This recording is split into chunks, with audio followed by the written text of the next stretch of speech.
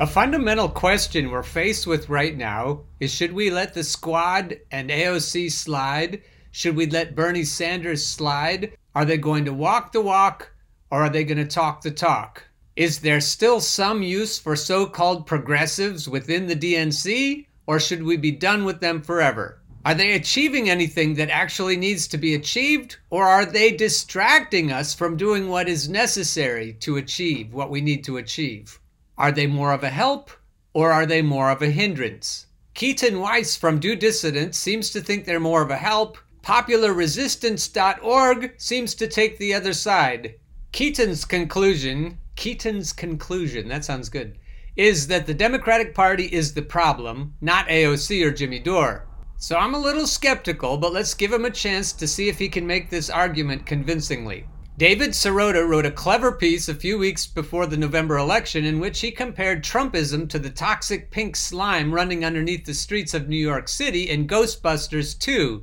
He explains how in the movie the slime is the physical manifestation of negative psychological energy, hate, loathing, rage, and nihilism, and that it causes those who come in contact with it to be overcome with these negative emotions and lash out angrily against each other. It already sounds a little bit, Keaton, like a plea for party unity. Just saying. A few months later, the left is roiled in a bitter feud over Jimmy Dore's effort to pressure progressive congresspeople into forcing a Medicare for All House vote by threatening to withhold their votes from Nancy Pelosi for Speaker of the House unless she publicly promises to bring Medicare for All to the floor for a vote. When Alexandria Ocasio-Cortez rejected this strategy, Jimmy responded by accusing her of gaslighting her base, which she was doing, and acquiescing to party leadership, which she was doing. This caused numerous independent progressive media figures to come to AOC's defense and some to back Jimmy's plan. To put it mildly, things got pretty nasty pretty quickly. I don't know if nasty is the right word. I would say maybe contentious was the right word. And when people contend with each other, it isn't necessarily bad faith or nasty. Jimmy is accusing anyone who isn't on board of being sheepdog party loyalists, and that is true in some of the cases that he makes, and proclaims that they are unmasking themselves as faux progressives by not taking his side. And again, that's true in some cases. Others in left media are accusing Jimmy of grandstanding for clicks and subscribers and unfairly attacking fellow progressives for self-serving purposes. While it is fair to say that Jimmy likes attention, he's an artist, he's a performer, I don't think it's fair to say that he's operating in bad faith. If the only reason he's doing this is for clicks and subscribers, then that's bad faith. You're accusing him of operating in bad faith. Not you, Keaton, but the people attacking him this way. Jimmy is correct that under these circumstances, there is no excuse for not pushing as hard as possible for Medicare for All. 15 million people have lost their health coverage during a pandemic that has killed over 300,000 Americans, and progressives in the House have outsized leverage thanks to the Democrats' slim majority. If ever the question, if not now, when, applied, it's now. Jimmy is also right to challenge AOC's honesty about why she's not backing this push. None of her many explanations and rationalizations make much sense. Most egregiously, she claimed that the Medicare for All co-sponsor list was an adequate indicator of who in the House actually supports the policy and who doesn't. This is patently absurd. I would say, Keaton, that this point you're making here is the most powerful point of your article. Caucus Chair Hakeem Jeffries, a sworn enemy of just about every progressive insurgent to ever run against a centrist incumbent, who played the race card against Justice Democrats by claiming they were wrongfully targeting black leaders to primary, who publicly attacked AOC's former chief of staff Saikat Chakrabarti for similarly bullshit identity politics related reasons, who was one of Hillary Clinton's most vicious attack dogs against Bernie Sanders in 2016, is a co-sponsor on Pramila Jayapal's M4A bill. That says everything you need to know about the value of the co-sponsor list, but it's also a testament to the value of forcing the vote. Jeffries is widely thought to be next in line for the House speakership. He's publicly on record as both a Medicare for All supporter, he's a co-sponsor, and a staunch critic of his progressive colleagues who openly advocate for it. In other words, he's exactly the kind of Democrat who needs to be forced into a definitive yay or nay vote. Getting him on record would itself be good enough reason to back the force the vote effort, seeing as Jeffries is Pelosi's likely successor if and when she ever decides to relinquish the throne. And so yes, it makes total sense right now for the progressives to rep their base, leverage their power, and force a vote on Medicare for all. And yes, it sucks that AOC isn't willing to do it, and it sucks that she's not being honest about why she isn't willing to do it. Somehow, Keaton, I feel that the next paragraph might begin with the word but. Oh yeah, it does, but. I think I would have preferred it if you just stopped right there. But there's something else at play here. This isn't all about Jimmy Dore being pure and righteous and AOC being corrupt and deceitful. There's more to it than that. There's a river of pink slime, as Sirota would put it, flowing underneath this entire conversation. That pink slime is the Democratic Party. I think David Sirota is a DNC apologist, even though, like Cenk Uygur, he's willing to criticize them openly. I think it's pretty clear after what he said recently that he is controlled opposition. So I think it's a strike against your argument that you're using him to help make it. The real conflict here is between those on the left who still feel that the Democratic Party is an institution of some legitimacy that can and must be the vessel, if not the vehicle, for progressive change, and those who don't. This is not, as Jimmy would have us believe, a matter of who individually is for real and who isn't. I don't think you're going to be able to successfully support that point. I think it is a matter of who is for real and who isn't, and I think that's true of pundits also. Back to Keaton. It's a matter of who still holds out hope that the Democratic Party can be redeemed and who thinks it's broken beyond repair. AOC and her defenders are in the former camp, Jimmy and his, the latter. That point is true. It really does come down to who thinks it can be redeemed and who thinks it's broken beyond repair. AOC is, after all, a Democrat. She ran as a Democrat. She serves as a Democrat. She's great for a Democrat. But her party affiliation and her place within the duopolistic electoral system inherently and inevitably limits the roles she can play in the progressive movement. I think because of Bernie's relationship to Chuck Schumer and the party establishment, he's in the same position, even though he's supposedly an independent. I think it's patently obvious that he sold his soul to the DNC a long time ago. Back to Keaton. The course she chose was to work within the system, within the party, to try and effect as much change as possible. This is why, when pressed on The View about her relationship with Nancy Pelosi, she referred to her as Mama Bear. She did this in mid-February of 2020, 2 weeks before Super Tuesday, as a surrogate for the Bernie Sanders campaign.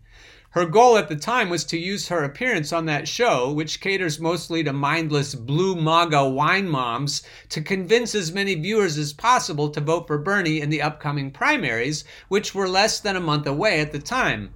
In service of that goal, she obviously thought it best to take a more conciliatory tone towards party leadership than she'd probably liked to have done, so as to signal to the mainstream liberals in the audience that she and the campaign she represented weren't overly hostile to the party they sought to lead. That sounds really slimy to me. Whether it's pink or not, I can't tell. Fuck the blue MAGA wine moms. I suspect she was faking her adulation for Pelosi, and given the circumstances, I don't totally blame her. Well, Keaton, totally blame her. I think it's bullshit. And before you scoff too loudly at that, Keaton says, I want you to check yourself, because during the primaries, every Bernie supporter was playing that exact same game. Not me, I wasn't playing that game. Whether we can admit it or not.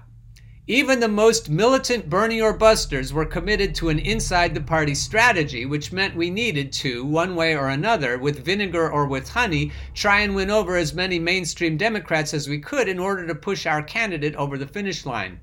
I think, Keaton, it matters whether you're using vinegar or honey. I was trying to threaten the wine moms into voting for Bernie in the primaries. I was trying to tell them they weren't going to get Mayo Pete or Elizabeth Warren. They were only going to get Donald Trump.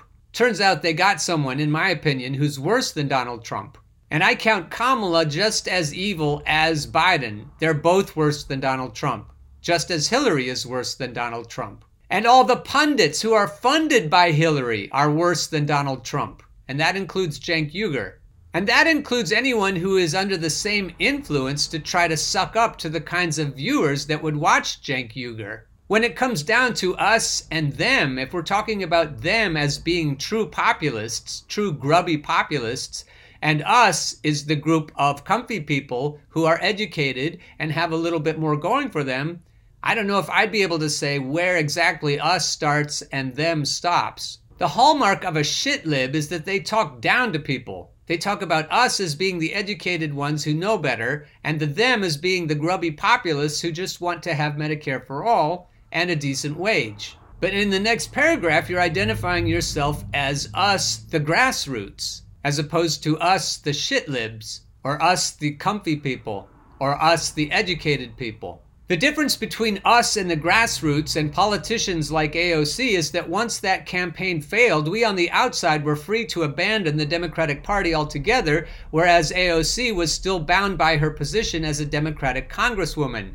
Unless she fucking quits, which she should do right now. She should have quit as soon as she knew they were cheating Bernie. Nina should quit. And David Sirota should quit trying to achieve party unity, as should MPP. Party unity, to me, automatically signals sheepdogging shitlibs. Back to Keaton.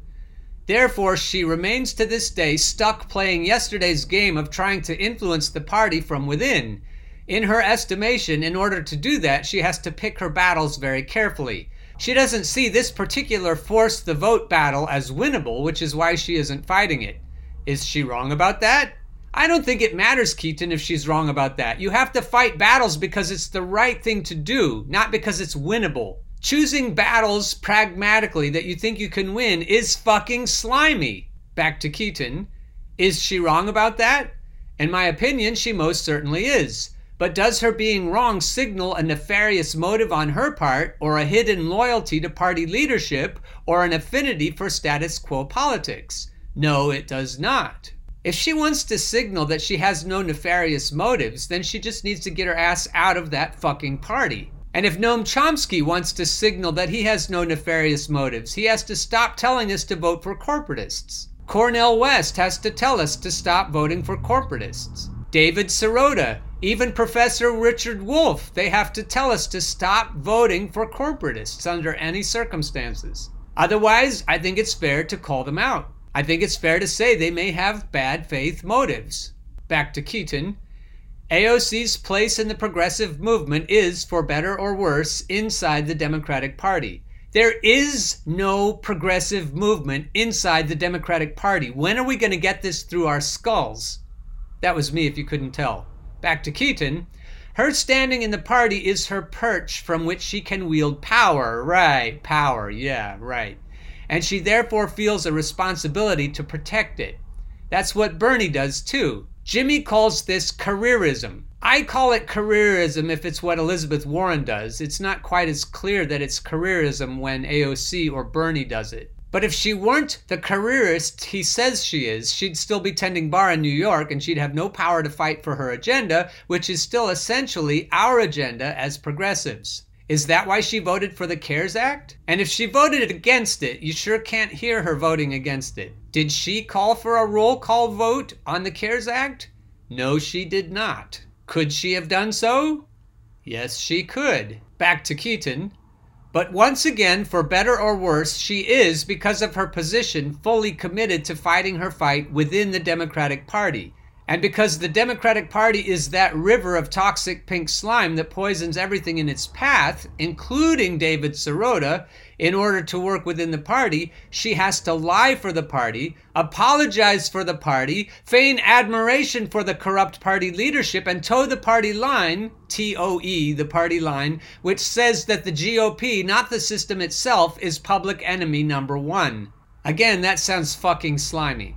To those of us who have given up on the Democratic Party entirely, this is very upsetting to see.